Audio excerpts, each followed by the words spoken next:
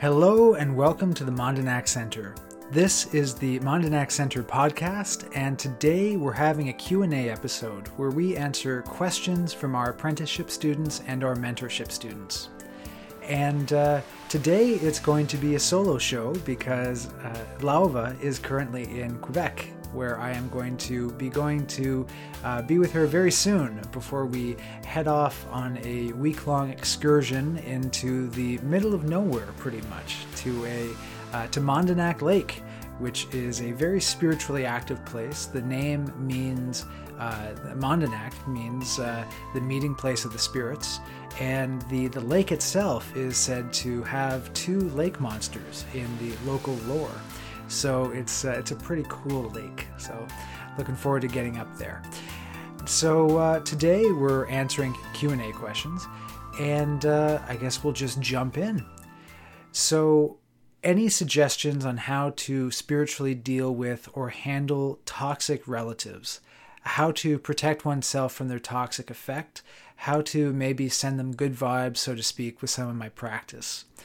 This is a very, very good question. One thing that I would say regarding the last part of the question, how to send good vibes, so to speak, with some of my practice, there is the thing of free will. And so it's very difficult to work on someone without their consent or knowledge. However, if it is sending good vibes and perhaps, trying to improve their life so that they have a more positive outlook, that is certainly something you can do. Getting back to the first part, so any suggestions on how to spiritually deal with or handle toxic relatives? One important thing, very important thing, is to have boundaries. And you can see that even in nature, right? Animals have very clear and strong boundaries, right? You can see chipmunks or squirrels chirping at each other to set out their territory. And, there's a lot of fighting and squabbling in nature because of boundaries. Boundaries are natural, so never feel bad about having boundaries. Now, spiritually, you can enforce boundaries. For instance, when you are meeting with someone who you find toxic, you can envision a sphere or an egg of impenetrable light around you that nothing can get through. So that then if you go and let's say you hug that person, right, they're not draining you, they're not affecting you. You are surrounded and protected by that ball of light.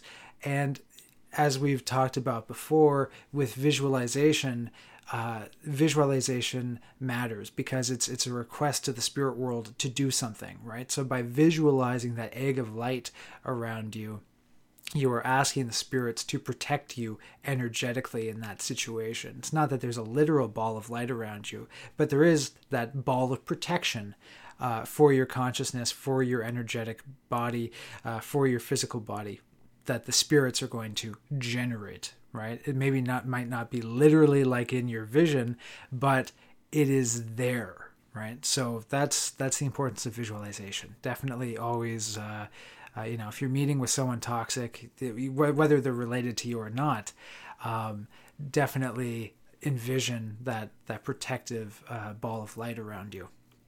And then also, one of the most important things that comes on the journey of shamanism is the teaching of becoming less reactive. And this is something that has come through, at least on my shamanic journey and many others. And this is the idea that, look, someone might be toxic, someone might be negative. It doesn't need to affect you, right? This is kind of your soul generating its own inner strength and direction, right? You are you, and nothing has to affect you. Nothing has to shift the direction that you're going in. Someone has their problems, and those are that person's problems. They don't have to be yours. In fact, if you allow them to become your problems, that's something that you are doing. You don't need to be reactive. You don't need to see that or to react in any way to what they're doing. That's an incredibly difficult thing, I know. But in one way to do that, and this is a suggestion that we have received from the spirits, is a suggestion for that is to treat a person as a neighbor. In that, you don't necessarily have a close relationship with a neighbor, but you don't have a negative one with them either. There's certain protocols to a good neighbor that are followed, and that is kind of the mental mindset it can be useful for dealing with a toxic relative. So for instance, when you see them, you're polite, but you don't necessarily share things with them, share information that can be used against you, or that is oversharing or personal sharing, right? You don't share everything with a neighbor, but you stay on good terms with them as a form of, politeness and etiquette. And so this is something that can be done to help with the toxicity. Like literally start to see that person as a neighbor and not someone who you have to let into your bubble because they're a relative, right? You're still going to be perfectly charming and kind and gracious towards that person. But there's something that shifts in the fundamental relationship there, that it's this person is no longer invited in to your heart. And invited into your own personal energetic space, your personal space. You can still have a lot of love and respect and for that person, but you're not opening yourself to that person in the same way.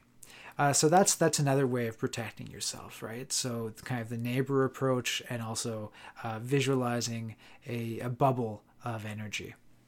Now, how to maybe send them good vibes with some of your practice? Absolutely. You know what? It's quite simple. If you want to help someone, just visualize sending out positive energy to them. Once again, it's that simple. Make sure you get into a nice, calm, relaxed state, right? Because you want to be in that altered state of consciousness when you do any kind of magical working or intention-based working. And then just visualize just sending out light, healing, positive light from your heart and sending it out to that person. Once again, it's visualization. What you visualize, the spirits will manifest. They will send that out and they will help that person. And maybe it'll help them in a positive way, right? You're not, as circling back to what we started with, you don't want to, control their character, control their personality through magic.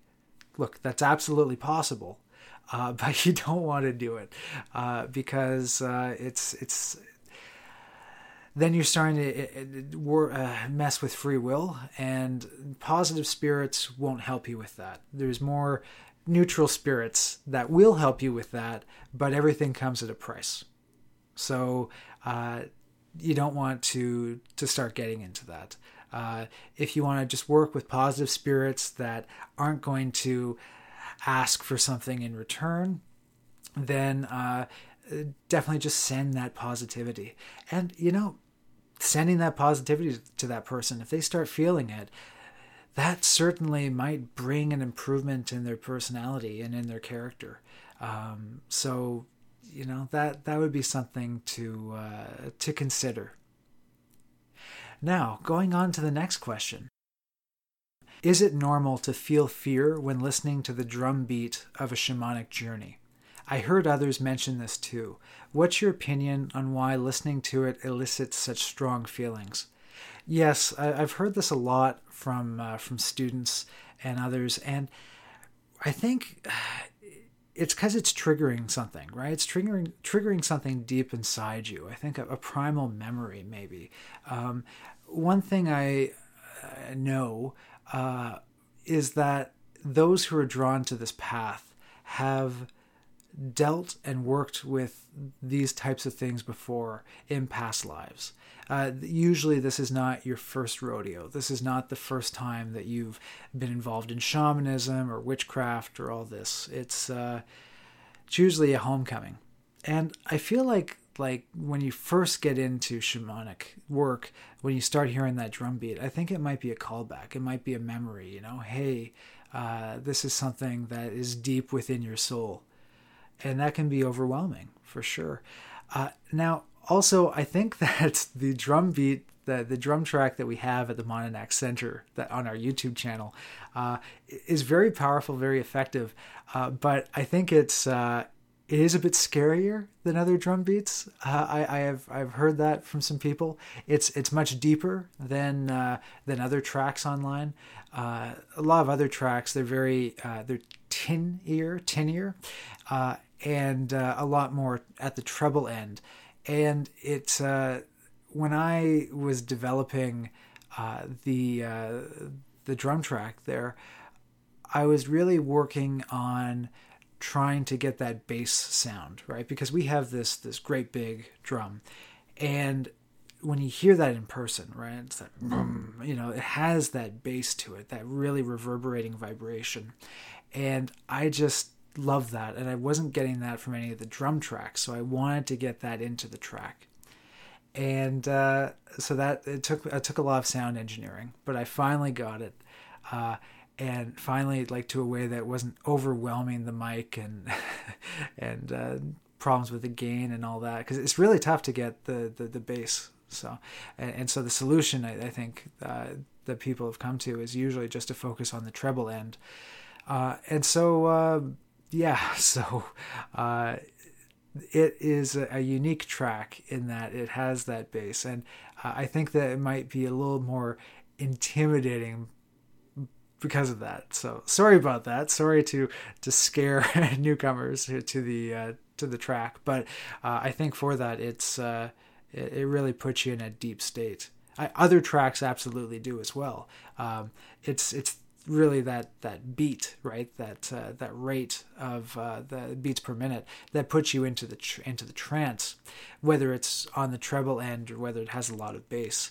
But ours is certainly bassy, and you know, you don't have to listen to ours, right? You can definitely seek out other drum tracks as well.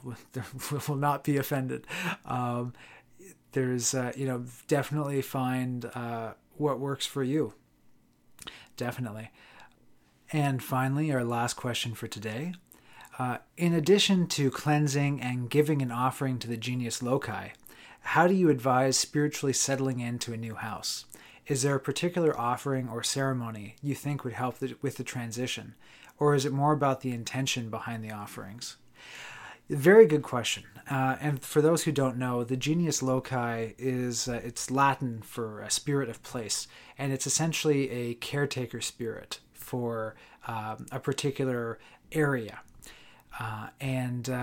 So even in ancient Roman society, the Genius Loci, they would have little statues for it within the house as a way to connect and protect the home.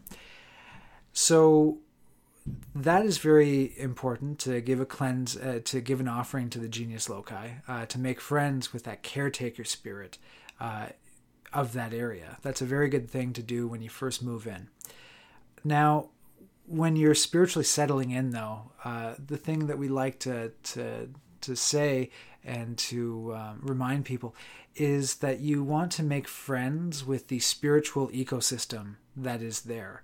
You want to become part of that spiritual ecosystem as well. You want to engage and enter into symbiosis with the beings who are there, right? And symbiosis, it's the opposite of a parasite. Parasites, they take, but symbiosis, both sides will benefit, but they also both give, right? And it's a relationship that benefits both parties. Now, so what you want to do when you get to a new place is really make friends.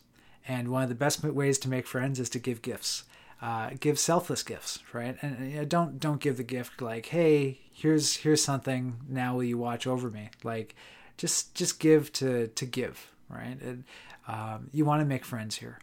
And the important thing about making friends is you don't find a friend or make a friend because you want help moving, right?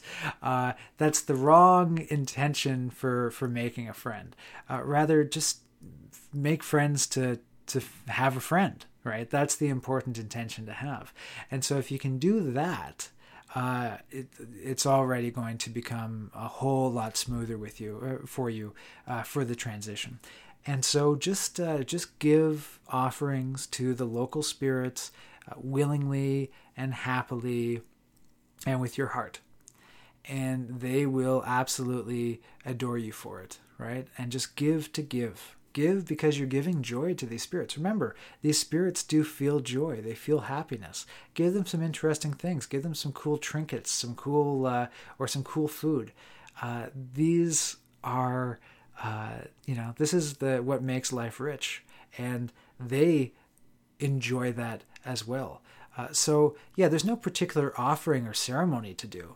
Just give some nice offerings. Give some interesting things as well. They like it. They have a lot of spirits have a certain playfulness to them. So give them interesting, unique, that type of thing. If you want to go out there and play an instrument for them for a little while and dedicate it to them, that's an offering. If you want to give them cool little bracelet or trinket, that is another offering. Give them a crystal, give them some seeds. They will absolutely adore this kind of thing. And you will create a very positive relationship, a friendship with the local spirits. And of course, when you give these things, always have the intention. Give the intention that you are giving them to these spirits. Otherwise, it's just, you're placing down an object. So you need to have that will and intention that this is, in fact, an offering. This is going to those spirits so that they can enjoy it. And, if you have friends, no matter what negative things might be at that property, if it's haunted or if there's something there, if you have friends there, they'll protect you, and that's a very powerful thing as well. And they'll help you if you ever have to cast anything out of there as well. So when you're going to a new place, find friends. And in fact, this is something that I advise even when you go for a hike. If you're going into a new provincial park that you haven't been to, make friends with the local spirits, and that will make it a bit smoother of a trip. So, I whenever I go hiking or something, I always carry some nuts and seeds with me. So at least I can put that down and say, hey, to the spirits of the land, may you enjoy this. And you're making friends with the beings in that immediate area. So that is pretty much it for the Q&A today. So you all have a wonderful week. In fact, Lauva and I won't be back until the 8th. So until then, you have a wonderful time, and we will be having a Q&A released on the upcoming Friday, even though we'll be away, as it's scheduled to automatically go up, so keep an eye out for that. And until next time, lots of love and light, everyone. Take care, and bye-bye.